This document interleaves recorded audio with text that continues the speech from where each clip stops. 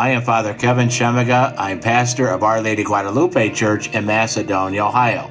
Our reading for this Saturday is from Luke's Gospel.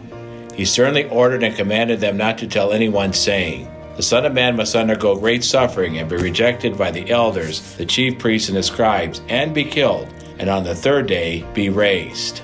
The Gospel of this day is so appropriate as we honor the great saint Padre Pio. Padre Pio followed the path of the Lord for us and for his beloved Jesus by following him to the cross. Sometimes persons are so familiar and well known that their first name is sufficient. Two saints of this last century are like this, Padre Pio and Mother Teresa. Even the prefix saint is not needed. They were indeed saints in our own times. The humble beginnings of Padre Pio allowed him to enter into familiarity. He grew up a humble young man near the dirt on a farm in Italy. This allowed him to be one with all. The beginnings could influence the rest of our lives. This certainly was the case with Padre Pio. Christ desired him to be a priest and a Capuchin. This is what happened.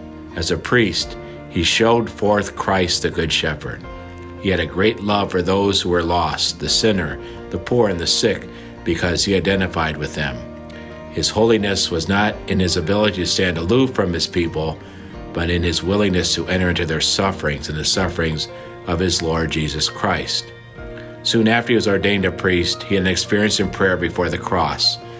At first, his prayer was filled with extreme peace and even pleasure, but soon pain came into his hands, his feet, and his side. These areas of his body began to bleed and did so for the rest of his life. He was literally pinned with Christ to the cross. He received the grace of the cross, the stigmata.